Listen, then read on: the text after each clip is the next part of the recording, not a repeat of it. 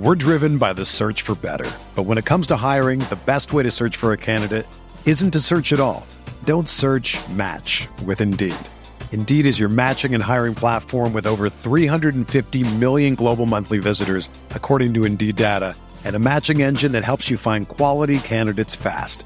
Ditch the busy work. Use Indeed for scheduling, screening, and messaging so you can connect with candidates faster.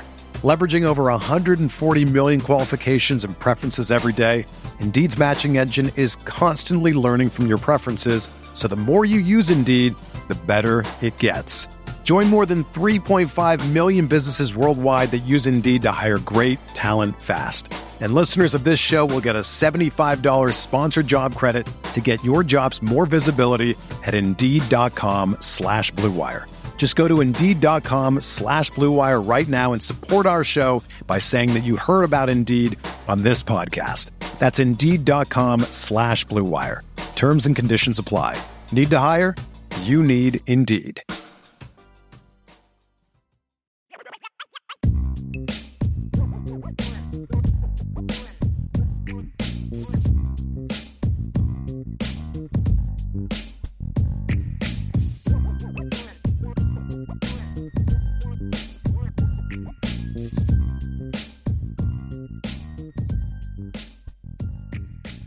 Welcome, everyone, to yet another edition of the Friday free-for-all mailbag. Best day of the week. Best day of the week. I'm Vince D'Addario. That's Ryan Roberts. We're here. We're going to take you all the way through, answer all your questions. You guys are leading the show. But this, Ryan, this one's a little bit different, this particular mailbag. There was some breaking news that took place earlier today, right around 11 o'clock. I'm sitting there scrolling through Twitter, and I'm like, sweet. Notre Dame's working hard, and they are being rewarded for that hard work with their recruiting class. So I will hand it over to you to kind of explain what that breaking news was, and then how we're going to kind of approach this Friday free-for-all mailbag just a little bit differently this week. We're driven by the search for better. But when it comes to hiring, the best way to search for a candidate isn't to search at all. Don't search, match with Indeed. Indeed is your matching and hiring platform with over 350 million global monthly visitors, according to Indeed data, and a matching engine that helps you find quality candidates fast. Ditch the busy work. Use Indeed for scheduling, screening, and messaging so you can connect with candidates faster. Leveraging over 140 million qualifications and preferences every day, Indeed's matching engine is constantly learning from your preferences, so the more you use Indeed, the better it gets. Join more than 3.5 million businesses worldwide that use Indeed to hire great talent fast. And listeners of this show will get a $75 sponsored job credit to get your jobs more visibility at Indeed.com/Blue Wire. Just go to Indeed.com/Blue Wire right now and support our show by saying that you heard about Indeed on this podcast. That's Indeed.com/Blue Wire. Terms and conditions apply. Need to hire? You need Indeed. Yeah, I know the chat obviously is buzzing, and the message board's been buzzing, Twitter's been buzzing, because this is one that, for people that haven't seen yet, Notre Dame got a commitment from Logan Saldate, who is a very talented wide receiver out of Salinas, California, Palma High School.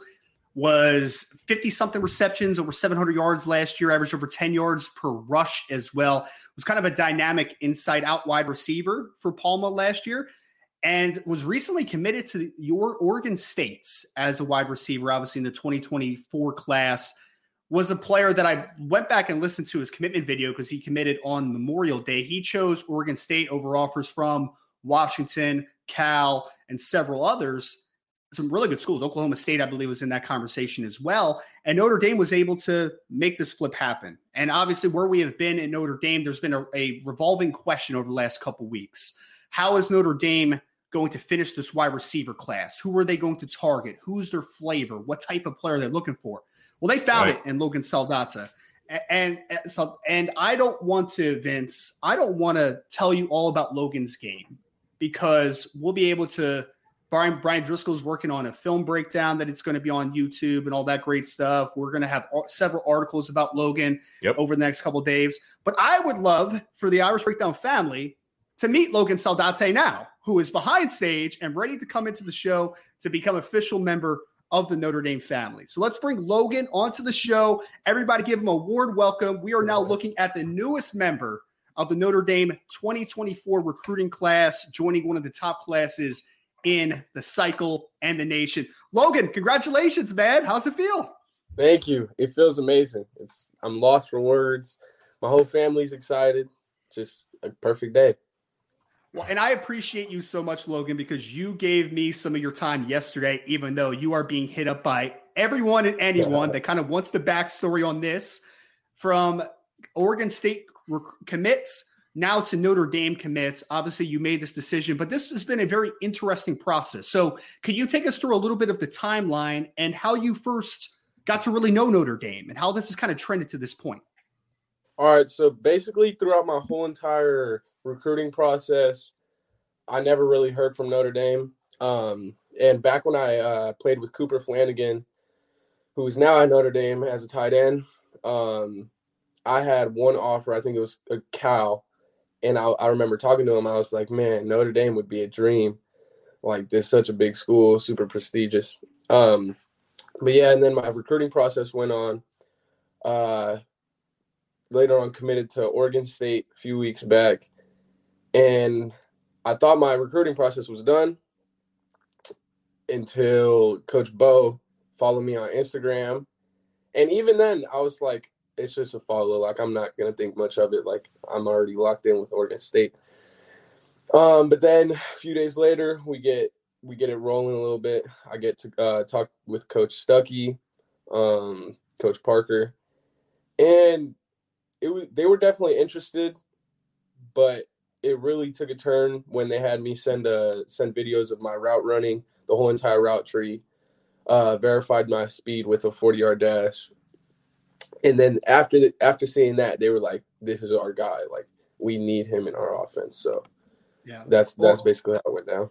And let me give a little background to that, Logan, because it's fascinating. Obviously, Notre Dame they're a national brand, right? So they're doing a national search. They have a few wide receivers that they're taking a look at, but you're the guy that really popped up to them and said, this is the guy that ultimately ends up in the class. You mentioned a connection you have to the program already. Obviously, you know Cooper Flanagan. First question, because I got to know Cooper very well. Have you gotten a text from Cooper today? A little bit of a congratulations from Coop. And second question, you got that one already? Yeah. And second question is for you. What is it about Notre Dame, right? Because there's a lot of schools that have recruited you. There's a lot of schools that I'm sure have been trying to flip you to continue to recruit you. Why is Notre Dame the spot that was able to make this happen? Why were they the pick? I mean, it's just a level above all the other schools. I mean, not only in football, but on the education side. And it wasn't an easy decision. It took a lot of family talks. So basically, from a parent's perspective, you want your kid to go to Notre Dame like it's almost a dream. Yep. And if we passed up on this opportunity, we feel like we would have kicked ourselves in the butts later on. So yeah, I don't know. Notre Dame is just special to us, I guess. Like, I haven't even seen the campus, nor met the coaches in person, but just talking to them for the few weeks that I did, it feels like I'm already part of the family, which I am. Hey, Logan, there's been a lot of talk about Coach Stuckey and how he does on the recruiting trail and the relationships that he builds. It's been a shorter relationship, obviously, with you, but what kind of stuck out to you with him and then maybe Coach Parker as well? You said you kind of started a relationship with both of those guys over the last few weeks. Yeah, I liked it because, I mean, all the other coaches that I talk to from other schools, it's always football, right, on the phone. I get on the phone with Coach Stuck and Parker. They're like, okay, yeah, we like your film. Like, you're obviously a great player, or else we wouldn't be talking to you. So let's get to know each other like family, like religion, all of that stuff. So it wasn't always just football. It was more getting to know each other and like just hobbies and just normal talks, which made me feel really good about it. Well, Logan, and I know you already mentioned it, but you'll be visiting obviously on an official basis for the Tennessee State game, first home game of the season for Notre Dame. Want to hear about what your expectations are. Because usually, obviously guys take the visit first, then they commit, but you obviously couldn't hold up on that, right? You wanted to be a part of the family. Yeah. What are your expectations being able to go there? Because I know that you've been to Michigan State before because you have a couple family members, including your brother, who is an athlete at Michigan State already, a wrestler. But take me through just your expectations to seeing Notre Dame and what you are just most excited about in that visit. I'm not really sure what to expect, to be honest. Like, I've heard a lot about Notre Dame. Cooper's told me almost everything about it, the pros and the cons. So I'm just going to go over there with a great mindset. And I know they're going to have a weight room. Everybody's going to have a weight room. Like, I don't know. It's just going to be a fun experience. I mean, I know the football team's going to be good. Definitely going to be a good crowd. So I'm excited for that. Did you appreciate the look into the program from Cooper, both because you said positives and negatives, right? Pros and cons. I mean, it seems like in recruiting a lot of times they're just pushing the pros, but to kind of have that other side of the coin as well, was that helpful to you since you've never been on campus, obviously, and I assume you trust his opinion and being able to see kind of both sides of it? Definitely. That was a big part of it. And it wasn't even only Cooper. Like, the coaches were being super straight up. Like, it's going to be tough your freshman year. Everyone's going to struggle. The school is extremely hard at Notre Dame. Like, you're going to have to be locked in.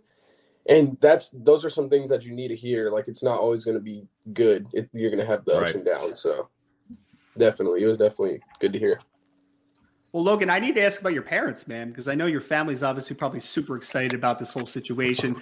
I already have heard a little bit about your emotions. I've heard the word surreal that you've said to me yesterday and just a great moment. But what's your family like today, man? Getting to enjoy this type of moment with you. I mean, lost for words again. Like, my dad is working and my mom is working. So I'll get to see them later on in the day. But they already called me, congratulating me and everything. But I do live with my grandparents too. I already know they're super happy. So yeah, I'm gonna go downstairs and have some breakfast with them later. Nice.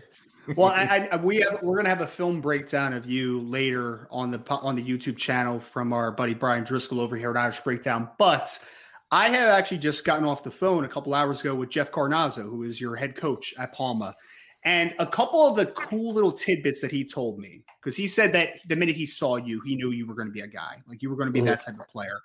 But he mentioned a couple things about your game that he really loves. He mentioned best blocker I've ever been around. He takes pride in it. And he also mentioned this is a quote, the best route runner I've ever seen on the high school level. That's a direct quote from Coach Carnazzo.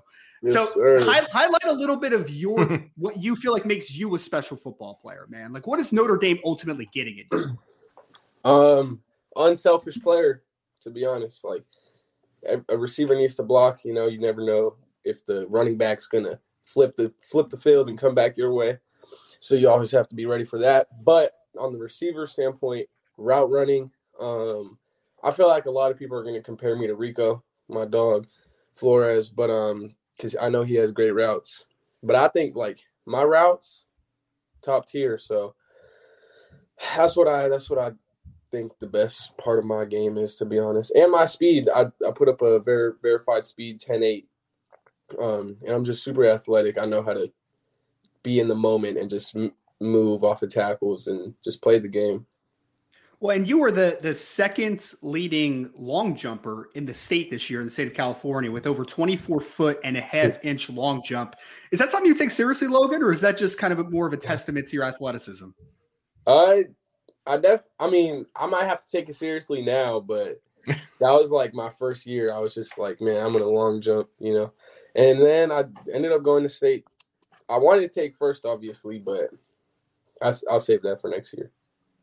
That's incredible. I wish that there was there's not many people out there that could just mess around and jump 24 feet in the long jump. So a lot to look forward to say the least, man. My last question before I see if Vince has anything for you, Logan, because we want to be very cognizant of your time, is I want to hear where the competitiveness comes from you, man, as far as a little bit of your background, because I watch your film and you could very easily just rest on your athleticism because you're very athletic, right? You run good routes, you're athletic.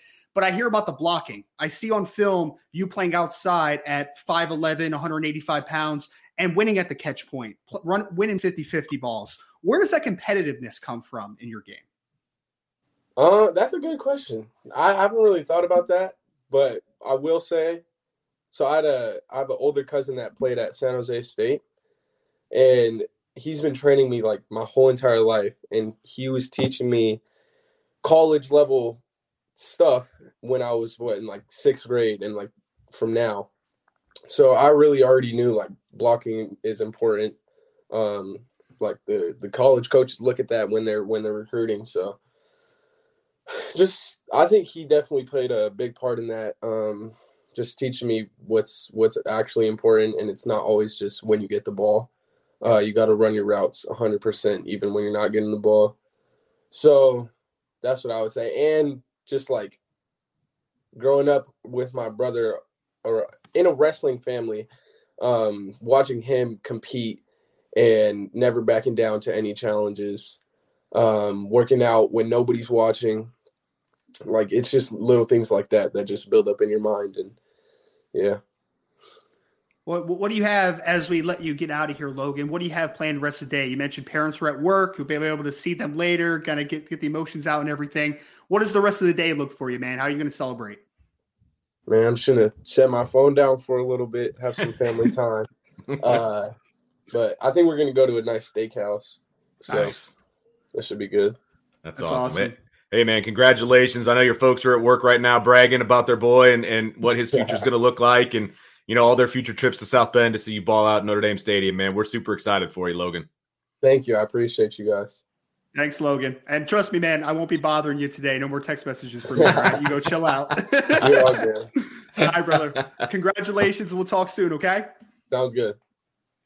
All right, everybody. That was Logan Saldate, committing to the University of Notre Dame from Oregon State, doing his thing, and great pickup from Notre Dame based on, you know, everything that was going on in their recruiting class and the decommitment, and they didn't waste any time. They found their guy, and their guy loves Notre Dame. And if you couldn't tell from that interview, he loves himself some Irish, and I have a feeling, just based on his personality and the film that I've watched, the Irish are going to love him as well. So this sounds like a great match, and I could not be more excited for him and for the 24 class as well.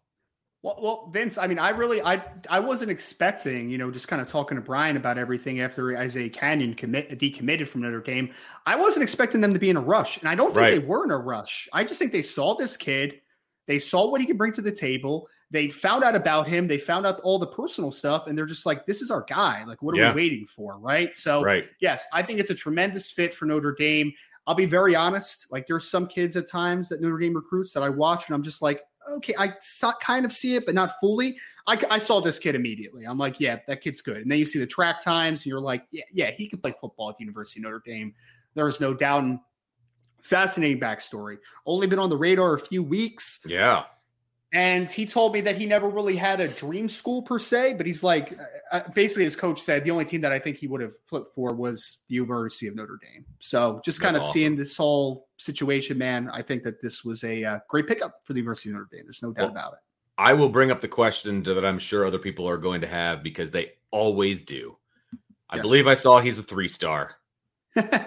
Love it. Is he underrated? Does it matter? All of those questions that people are going to ask who just focus on the recruiting rankings and all of those things, Ryan.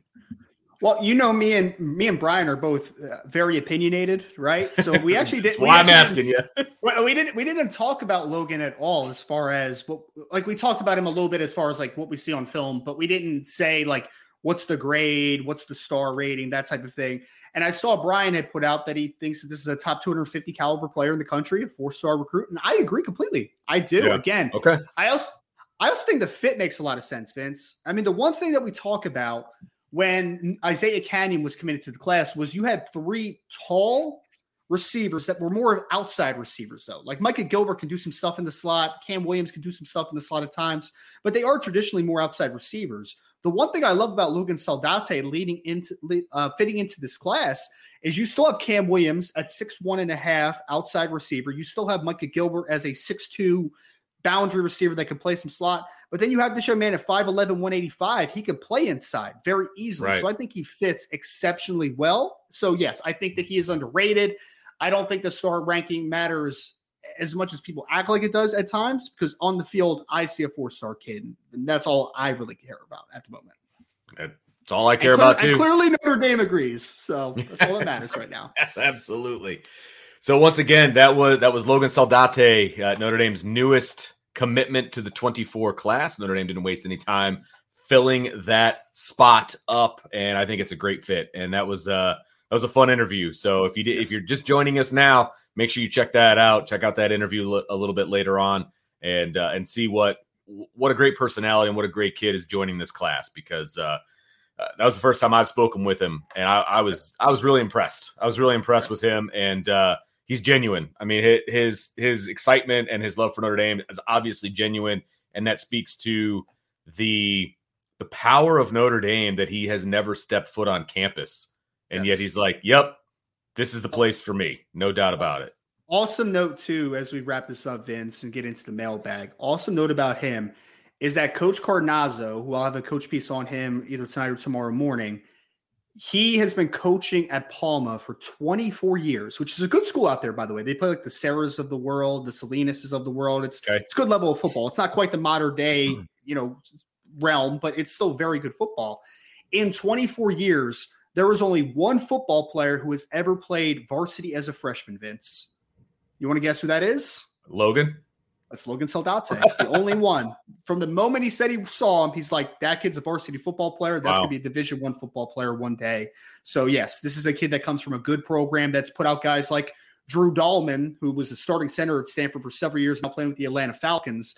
They put out a lot of good football players, and I think Logan's the next in that line. Awesome. So that is the commitment of Logan Saldate. We'll have a lot more on that over the next few days. Obviously, we're going to have at least 4 articles on him today, one from his perspective, obviously the commit piece, commit impact, and then his coach piece that will be coming out as well. So hope you all enjoy the conversation with Logan, a little bit of a breakdown, and we'll have more on him over the next couple of days. But we're going to get into mailbag next. We already have a bunch of mailbag questions starred, so please continue to throw those in the chat for me and Vince. MB in the front would be very much appreciated. But that's going to do it for this commitment section of the Irish Breakdown podcast. Vince, mailbag time? We ready? Let's do it, man. It's Friday. We gotta answer some questions. It's Friday. Let's do this. Yeah, let's do it, man. So let's start us off here. All right, Michael Pate says, do you think NIL has had an overall net positive or negative for the Notre Dame football program?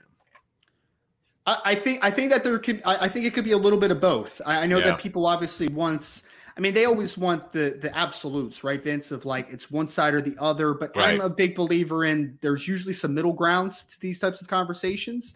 I think that it's had some net negatives in the sense that I think that you would have had a better chance with a couple football players, right? Like if that wasn't a conversation for Dante Moore, for instance, last year, then Dante Moore might end up at Notre Dame. Keon Keeley probably goes down to Alabama still, but there's Peyton Bowens of the world. Like some of these kids that don't end up at Notre Dame, I think they would have a better chance of being able to get them to come. But I also think that that does weed out the guys that are just in it for the wrong reasons. Sure. I think that is a positive. And I think the other net positive is that it has allowed Notre Dame to shine for some kids in the instance of, you just heard Logan Saldate talk about it. They talk about the pros and the cons of Notre Dame, right? And I think being transparent and being real is how you grow a real foundation to a program. So I think there's some net positives. I think there's some net negatives to what NIL has done, but I don't think it's an overwhelming one way or the other. Sure. I think that there's somewhere in between on this, Michael, in my opinion. Well, and it's almost like you have to split NIL into two different parts. Yes. So you've got what people call like the entrance fee, right? Like the blank checks, right? And we know Notre Dame's not going to get involved with that. And so if you want to call that a negative, okay, that's fine, but they have chosen to not be a part of that. The other side of that is the NIL opportunities that the current players are receiving.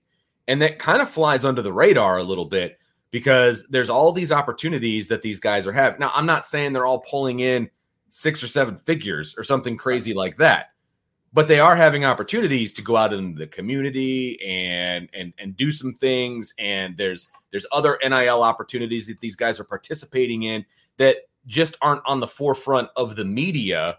And so we don't know about it, man. I'll tell you what, when I was in college, if I had an opportunity to make a couple $1,000 here, a couple $1,000 there, like I'd have felt like a rich man, you know what I mean? And I get where everybody's coming from, but every scholarship player on the roster has had an opportunity at Notre Dame to earn some money. And I think in that vein, I think they're doing it right, but that isn't publicized a ton. You know what I mean? And so I think if you would have asked the players, I think that the majority of them are probably pretty happy. The ones that are on the roster, they're having all these opportunities.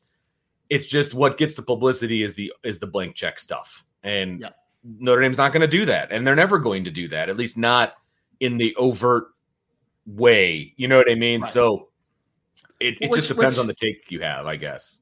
Which I don't really consider NIL, to be honest, Vince, right? Exactly. Like pay-for-play is a very separate thing from NIL, to your point. And it shouldn't be.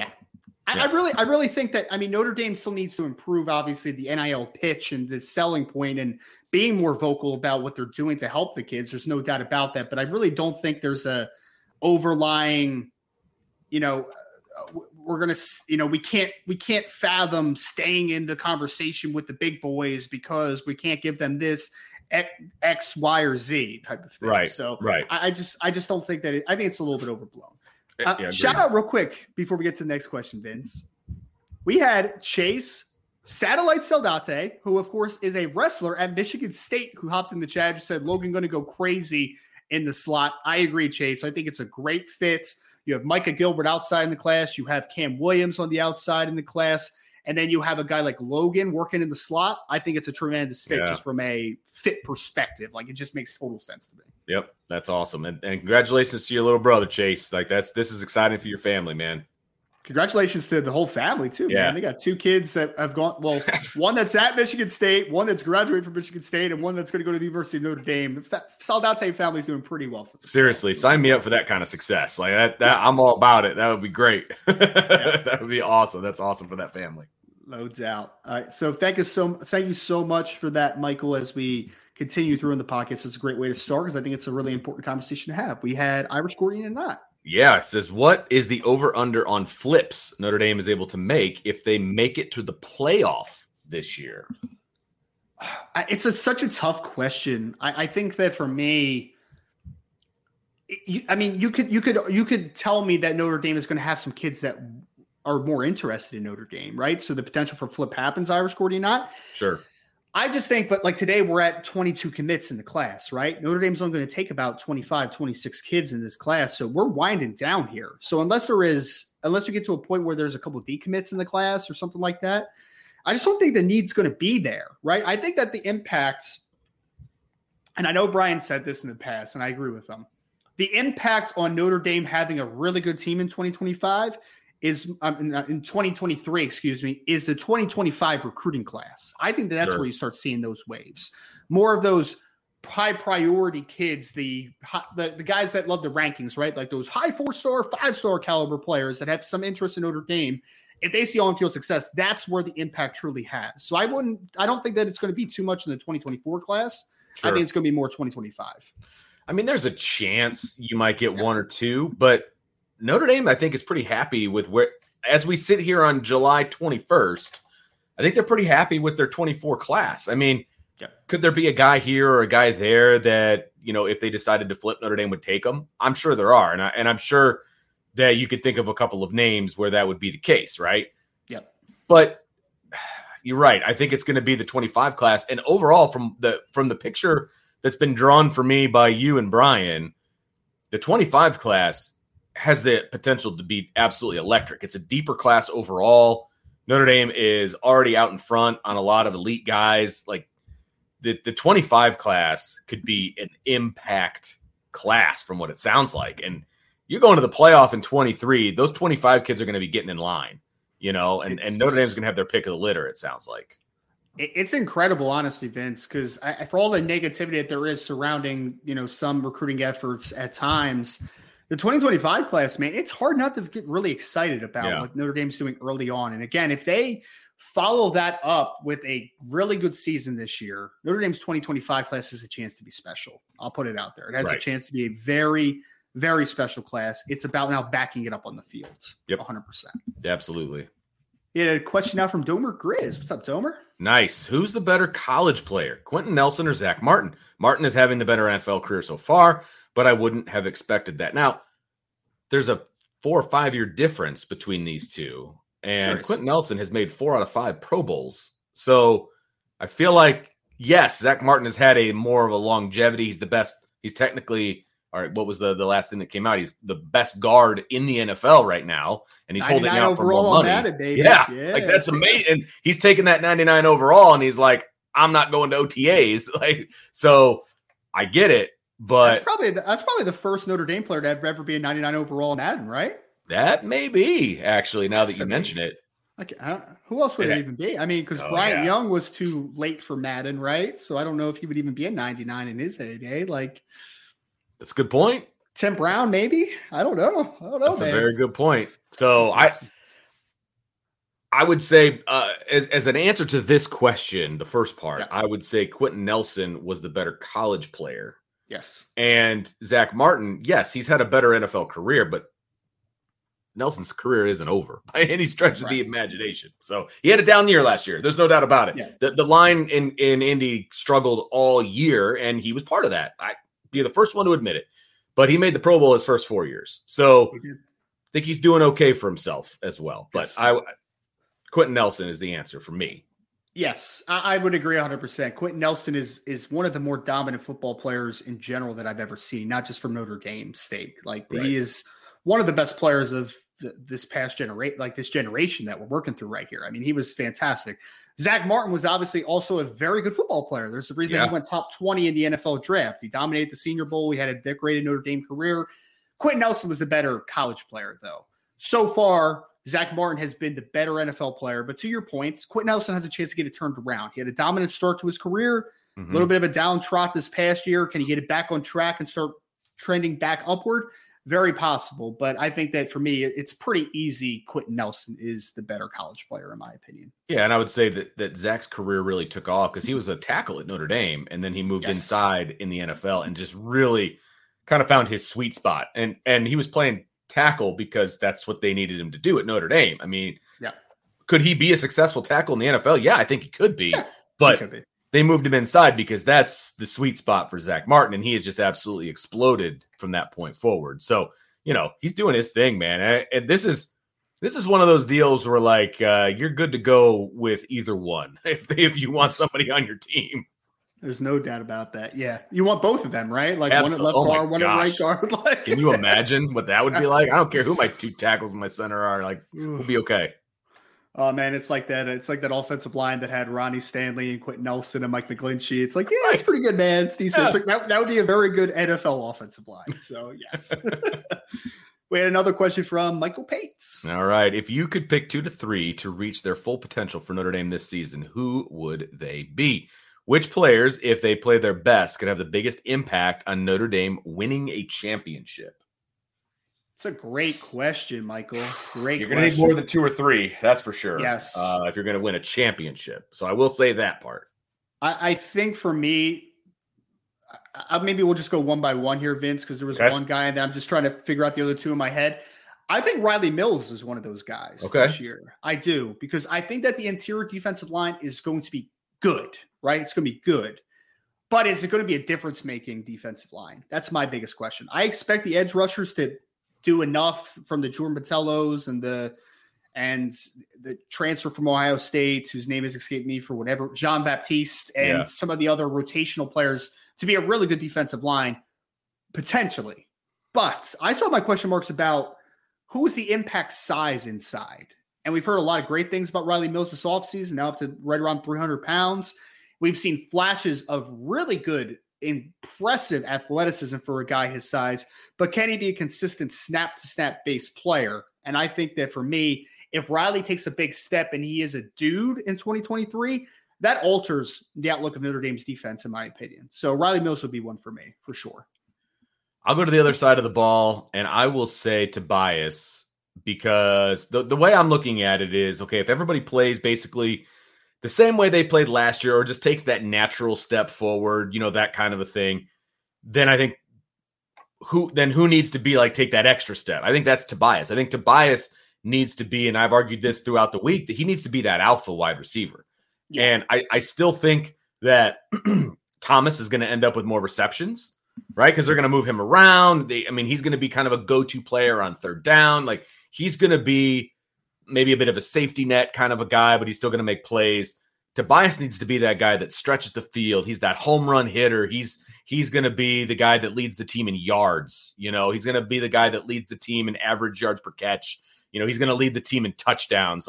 He needs to be the alpha in that regard. And so if you've got a guy like Tobias that can do that, and then you've got, JT doing his thing, and then whoever in the slot stepping up, whether it's Tyree, whether it's Greathouse, whatever, I think you're going to be really good to go. And I was thinking I was going to say Sam Hartman, but I'm not, because if he just repeats what he did at Wake Forest last year, this offense is going to be great.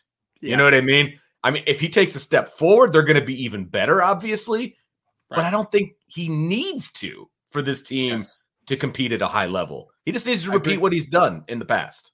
I agree with you. I think that you need Sam Hartman to be at least as good as he has been at Wake Forest of his last 2 years. If he is, it's the best quarterback Notre Dame's had in several years. So Absolutely. You don't have a chance. Yes. I wide receiver is definitely one, Vince. Tobias would be the easy one for me. You need someone to become an alpha in that room, whether that is Jaden Thomas becoming an 80-catch, 900, 1,000-yard guy, or it's Tobias being the big play threat that can just threaten a defense everywhere. A sneaky guy that I think actually needs to take a step forward this year is Audric Estime. I think he needs to take a big step because Audric was really good last year. 900-something yards, 5.9 yards a carry. But there is going to be more of an emphasis on him being the guy. And we talked about it last year. There were some games where it seemed like he wore down a little bit when he was a little too many carries, maybe in the fourth quarter, and some fumbles happened in the middle of the season. I think that he needs to take a step forward because although I think Jeremiah Love is going to be a dude, although I am really excited to see Jadarian Price and Jabron Payne and Devin Ford and all these cats, there's still a lot of uncertainty behind him. Your leading rusher at the running back position from last season for Notre Dame had 2 carries for 5 yards in Jabron Payne. That's all you have coming back outside of Audric. So I think Audric needs to show that he could be the guy. Sure. And then if he shows that he could be the guy fully, then it's now we can also sprinkle in all these great backs and really have a great, duo, trio of runners. And I think that's where the offense takes the next level is if Audric could be that guy, not just a good player, but a great player potentially. Sure. Let's see. I'm going to go to the linebacker position, and I wanted to say Marist because I think I'm not going to, but I want to say Marist because if Jack, JD, and Marist play to the level that they are capable of playing, this linebacking core is going to be fantastic. And then you can rotate in Ziegler and you can rotate in Snead, and that's a great linebacker rotation. But I'm not going to say Marist. I'm going to say Jalen Snead. And here's why, because could he be a starter? Maybe. Could he be that key rotational guy that can come in, play a couple different positions? Yeah, and you're going to need that. You need guys like that if you're going to be a championship level whatever, fill in the blank, right? And so Brian and I were talking the other day about Snead being that guy in the nickel package or in the dime package. He comes in, rushes the passer, drops into coverage like that Bo Bauer kind of role, right?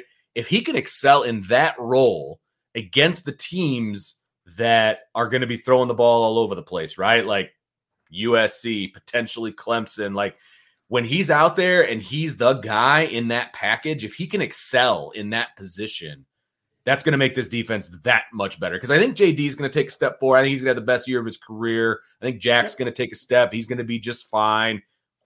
Marist is a complete question mark. I think we can all, agree with that.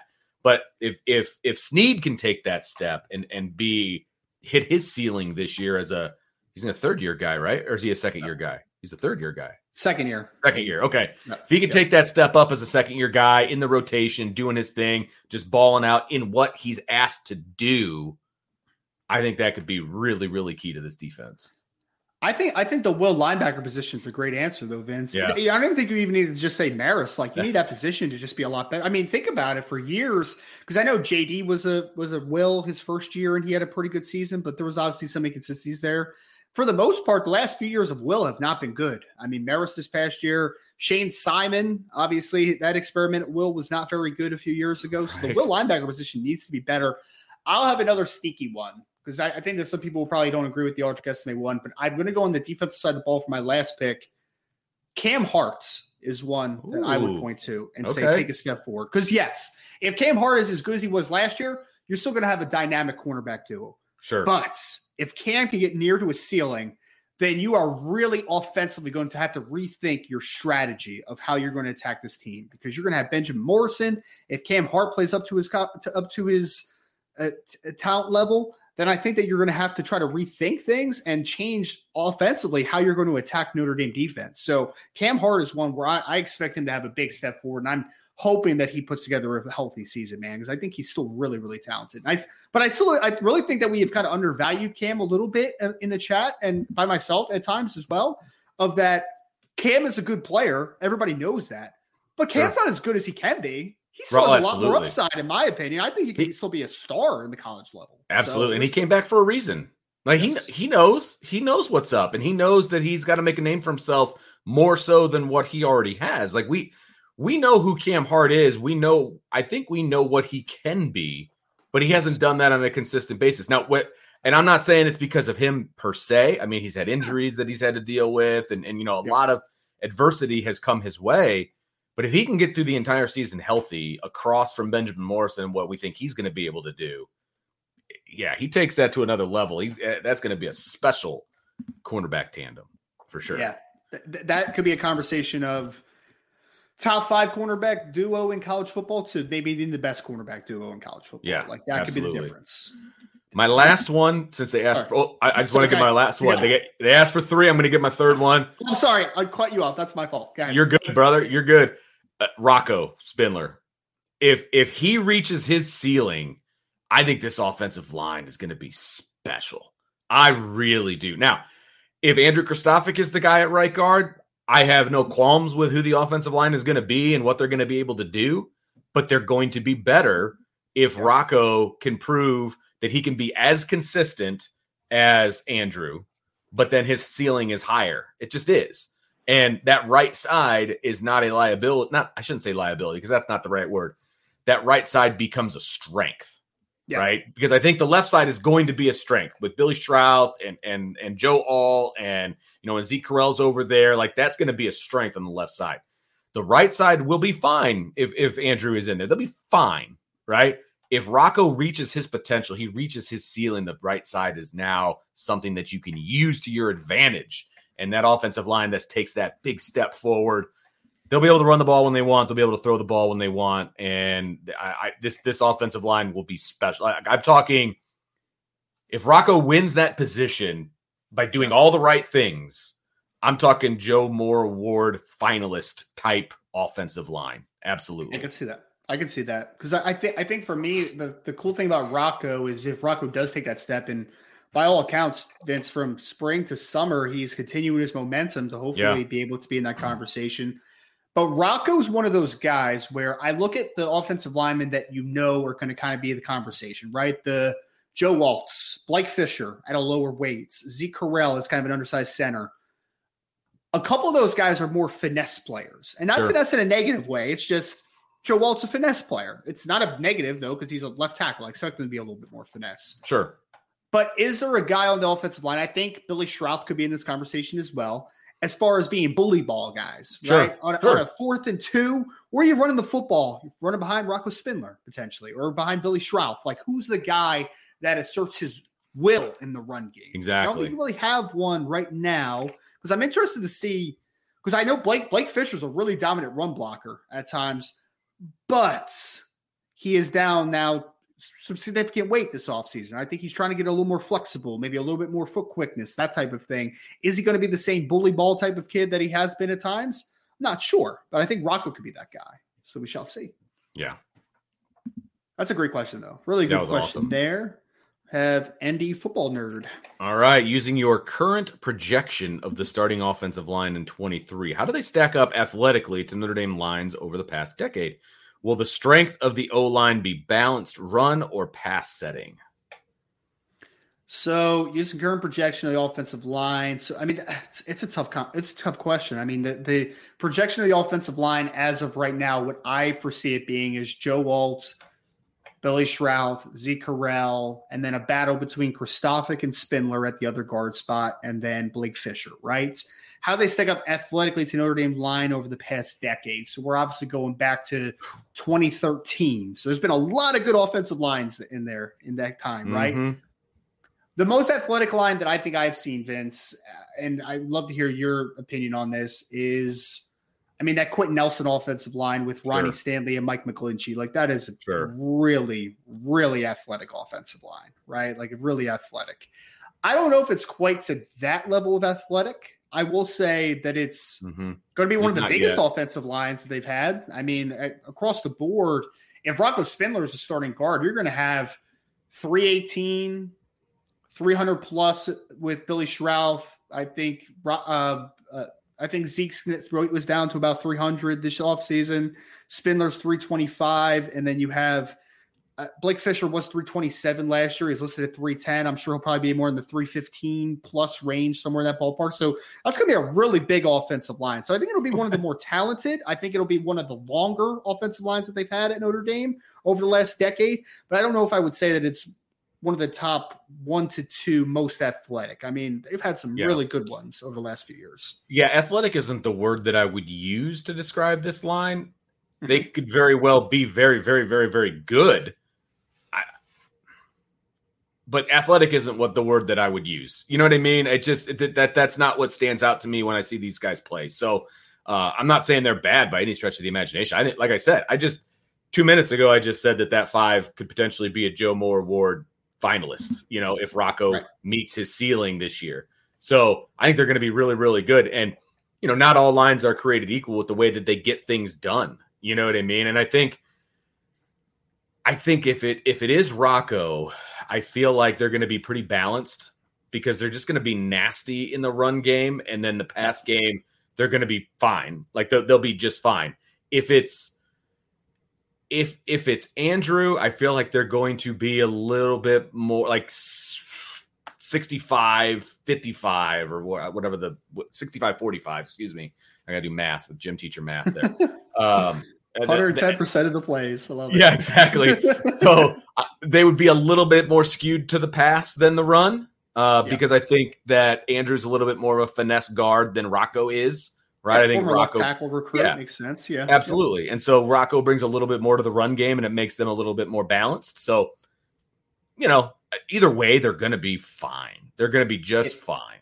If Rocco Spindler is a starting guard opposite of Billy Schrauth, I think that'll be one of the better run blocking units they've had in a long time. I do, because I look at Blake Fisher, as long as his weight is in a good spot, as long as his core is still strong, he's going to be a very plus run blocker. Billy Schrauth, I expect to be a very good run blocker. Rocco Spindler, 325 pounds.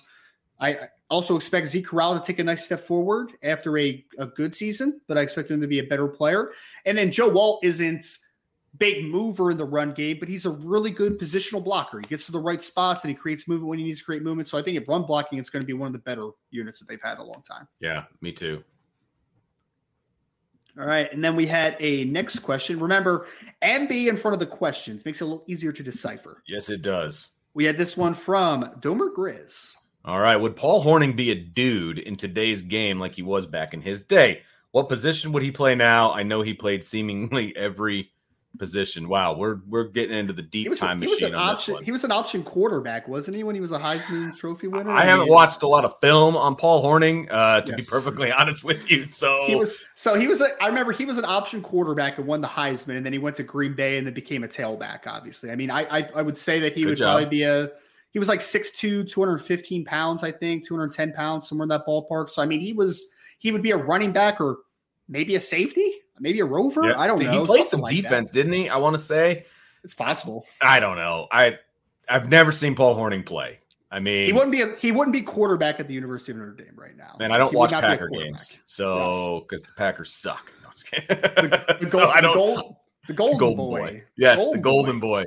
The gold boys. I don't know, man. Like the problem is that's such a different time period than it is today. I mean, it's a completely different. So it's hard to say. Hey, Brian, what's up?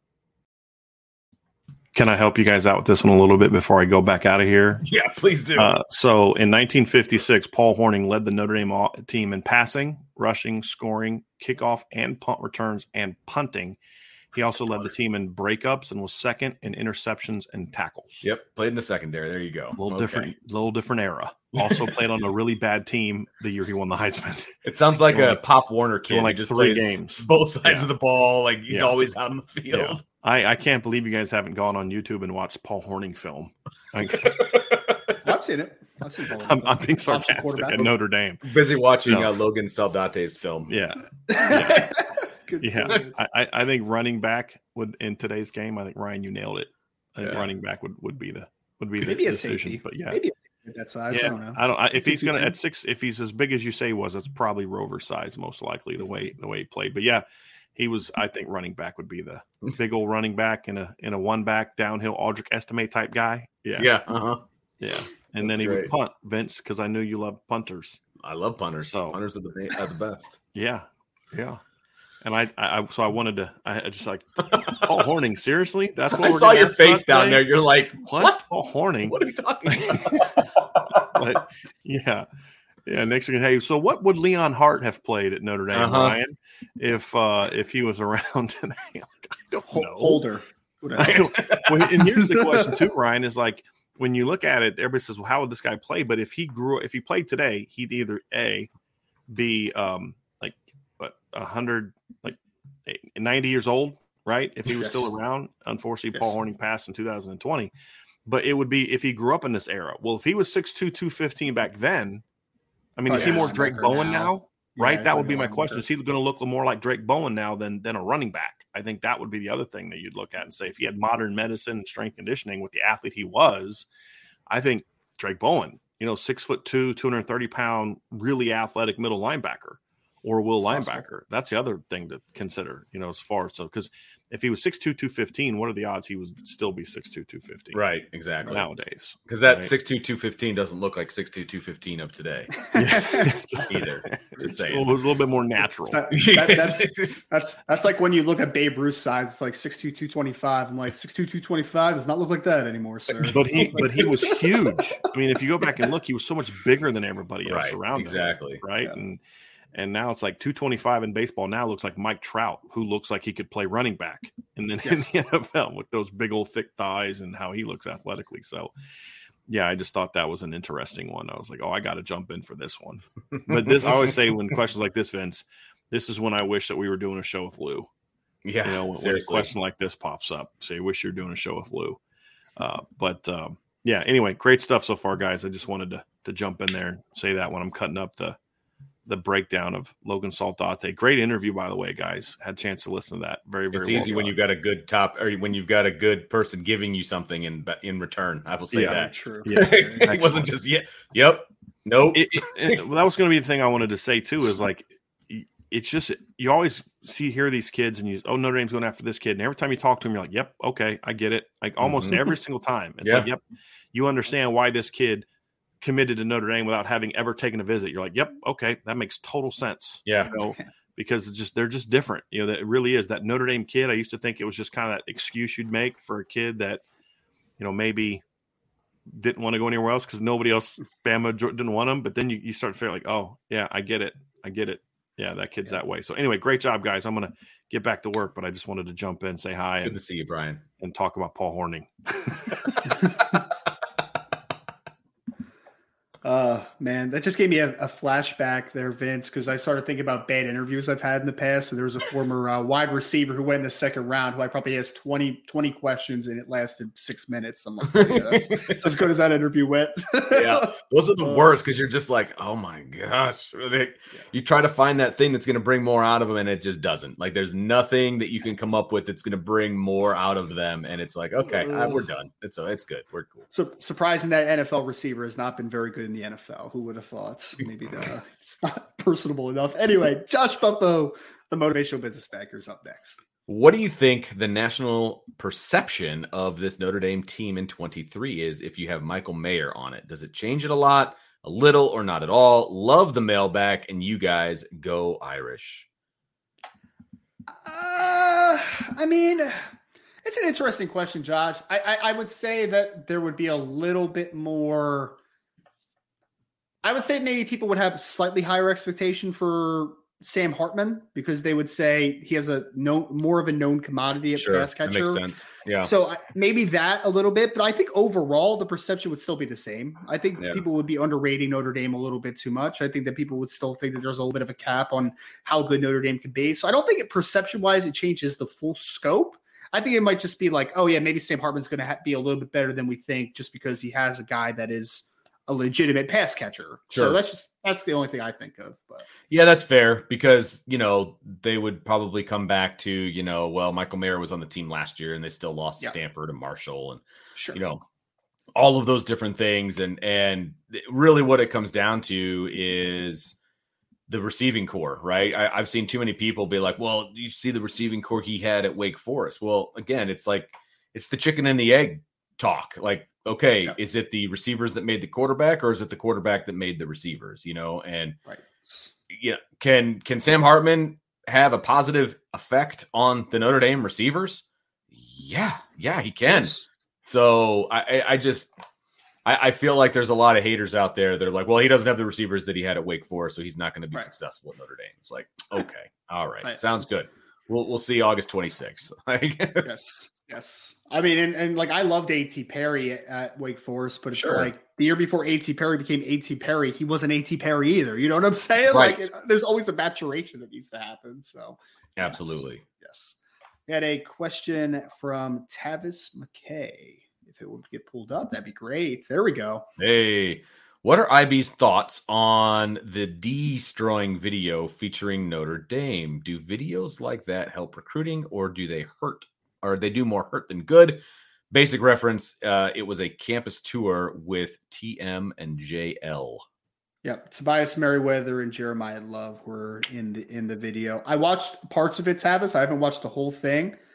I think it helps. I think exposure is a good thing when you have something good to expose, right? Okay. I mean, because if I had a team that was like, I had a bunch of just boring, not great guys a part of the program or a coach that doesn't present himself very well, why would I want that perspective to be out there? Sure. But I think if Notre Dame, I mean, Vince, how big of a buzz is it to have Marcus Freeman as your head coach? I mean, he can go on SportsCenter. He can go throw out a first pitch. He can go on Go Morning Football and it'd be like, yeah, that guy's magnetic. That is going to help recruiting. That's going to help a national perspective as well. And I think giving a glimpse into some of the players, I think is always a good thing as long as they're good people. And Notre Dame has a lot of good people behind. They're riddled with good people. Yeah, so, no doubt about that. Yeah, right. So absolutely. It's not going to hurt the program. I mean, it can only be a positive in my opinion, unless they're, swearing all the time, unless they give a negative, profile of themselves, then it's not negative. I do not subscribe to the even negative press is good press. Like I don't subscribe to that. Like this isn't politics, but I do subscribe to if it's positive press, then there's no way that it can hurt. Yep. Is it going to be the difference between a 5-star picking Notre Dame and not picking Notre Dame? No, it's not. Yeah. But it can't hurt you. Yes. And I think with your Notre Dame, when you have so many good people and you have a magnetic guy as a head coach, giving them as much access to that, I think is a great thing for Notre Dame. Talk about the relevance and the just national kind of feelings about Notre Dame. I think Marcus Freeman and the team that he has assembled is a big selling point. Right. Andy Football Nerd projecting Chris Tyree's all-purpose production. Who will his impact be more comparable? Curtis Samuel, Chris Rainey, Percy Harvin, DeAnthony Thomas, Dexter McCluster, or other? Oh, it's definitely not going to be Dexter McCluster because Dexter McCluster was like a 1,400-yard rusher in the SEC. Like he's not going to run the football that much. I think DeAnthony Thomas is a very interesting one. I could see that. My only hesitation is DeAnthony Thomas is some of the time his biggest impact was as a punt returner, like as a return man. And Chris Tyree obviously returns kicks, but he's not a punt returner. He's probably not going to be a punt returner at Notre Dame. Percy Harvin's another interesting one, but he's a little bit more gadgety than what I think he's going to be. Chris Rainey's a little bit of the same way. Curtis Samuel, I think, is the answer that I would go with here, because I think Curtis Samuel is a pretty dense build. I can see him being a guy that works in the slots and also you motion around, get some jet sweeps too. I think Curtis Samuel would be my answer, and DeAnthony Thomas would be my second answer offensively. But DeAnthony Thomas is just a little bit different because he's not just an offensive player. Like, he's a weapon no matter where you use him. But I would go Curtis Samuel out of that comparison. Good stuff. Love it.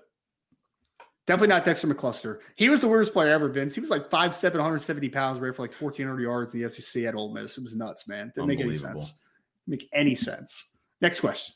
Kiko, where do you rank Notre Dame's position groups in relation to the teams on their schedule? That's a whole show right there. Yes, I just wanted to bring that up because I'm sure Brian will probably be doing something similar to that. Yes. On a week-to-week basis, if not something preseason. So, Kiko, I saw the question. Just wanted to give you kind of the shout out here because we appreciate you being in the show. But that is like a very, very large show that could happen probably for several days. Comparing each position group to 11 other teams and then ranking all of them is not only going to take an entire show, but it's also going to take a bunch of research and prep for said show. So, you don't know everything about every one of these teams yet? Yeah, sure don't. And I'm thinking right around the middle of August, I'm going to start breaking down, Navy. So I got some time before that hits.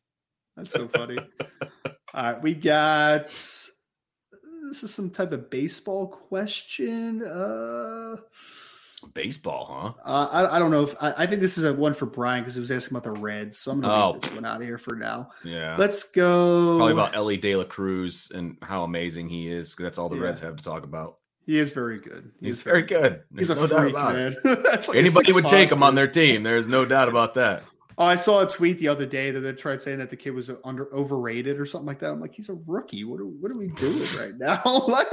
He can't be too overrated. He's producing on the field. Now, will it last? I don't know, but he's a physical specimen, and he's doing a lot of good things for the Reds. So I don't think there's a lot of kids that I would call necessarily freaks in baseball as far as athletically, but like he is a freak, man. Yeah, like, he qualifies. I see him playing shortstop, third base at like 6'4", 6'5". Like, it doesn't make any sense.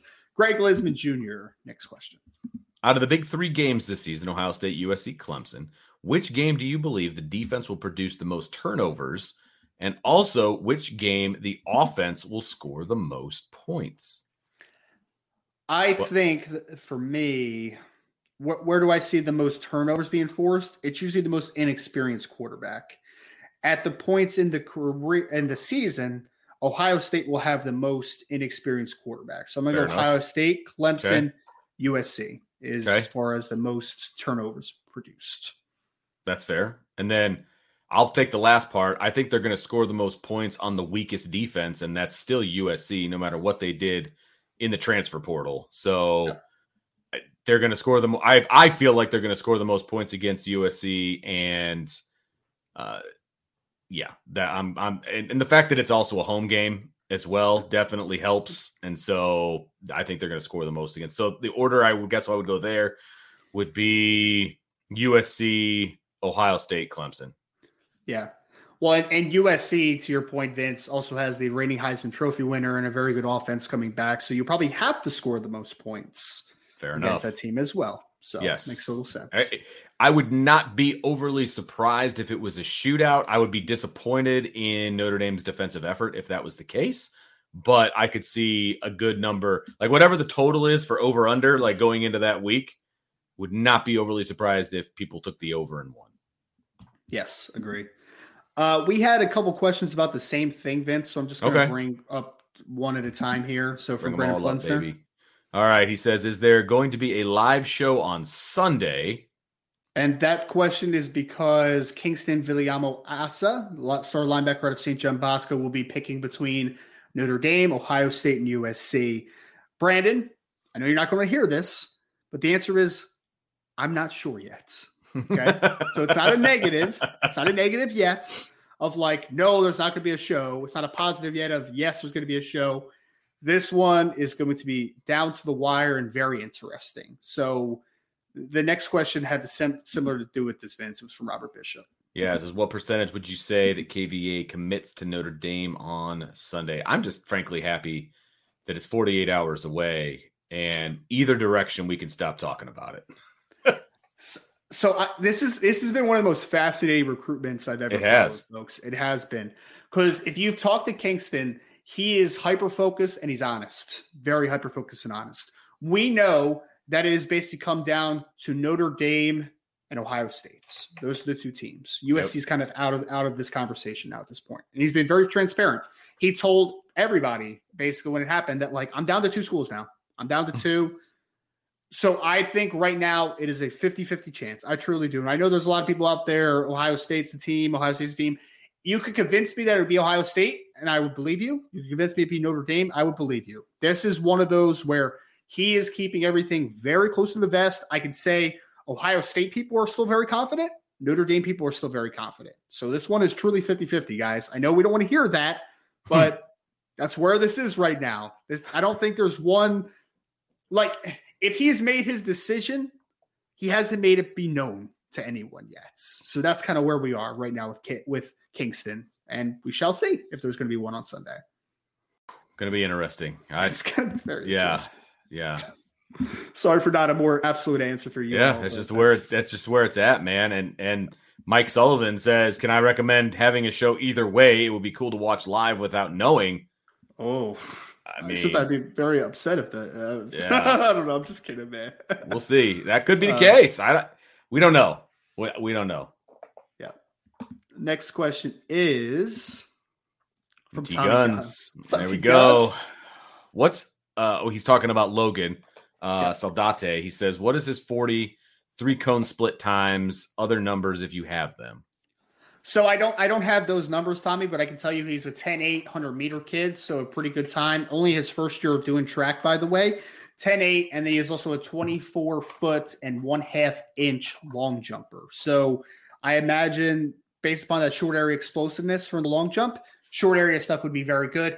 I would guess he's probably in the 4.5 to 4.55 range in the 40-yard dash. That would be my guess. I don't have a verified time on him in a 40. If he's a 4.4, he's a 4.4 high guy, in my opinion, like 4.48, 4.49, somewhere in that ballpark. But I would guess he's somewhere 4.5 flat to 4.55, somewhere in there, based upon track times. Fair enough.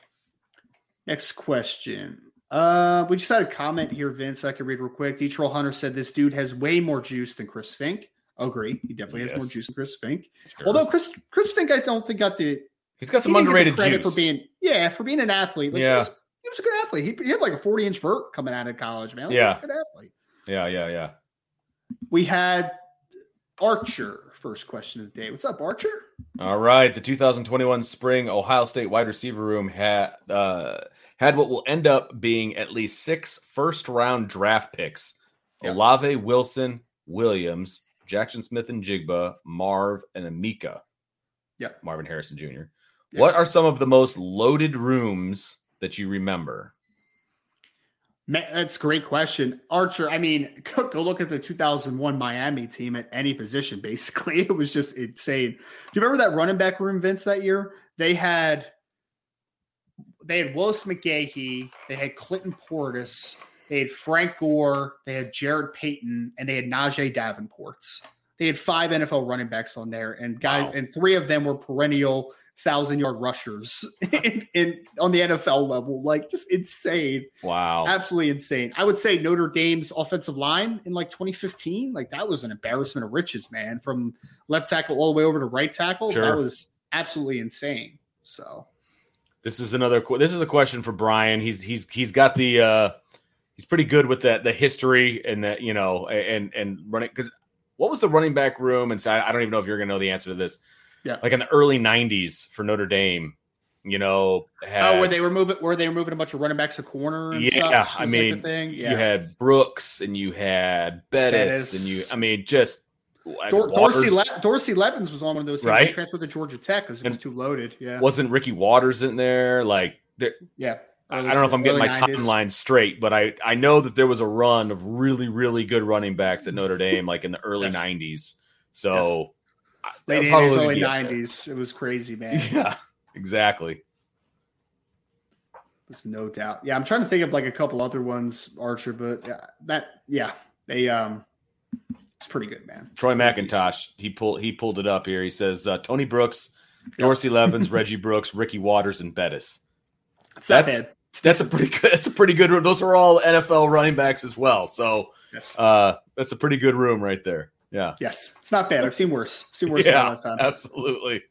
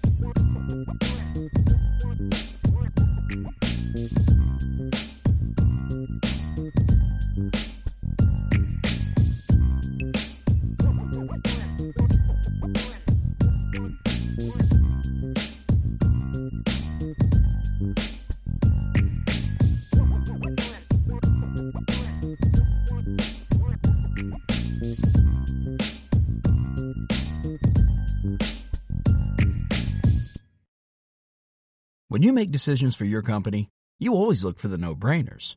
And if you have a lot of mailing and shipping to do, Stamps.com is the ultimate no-brainer. It streamlines your process to make your business more efficient, which makes you less busy.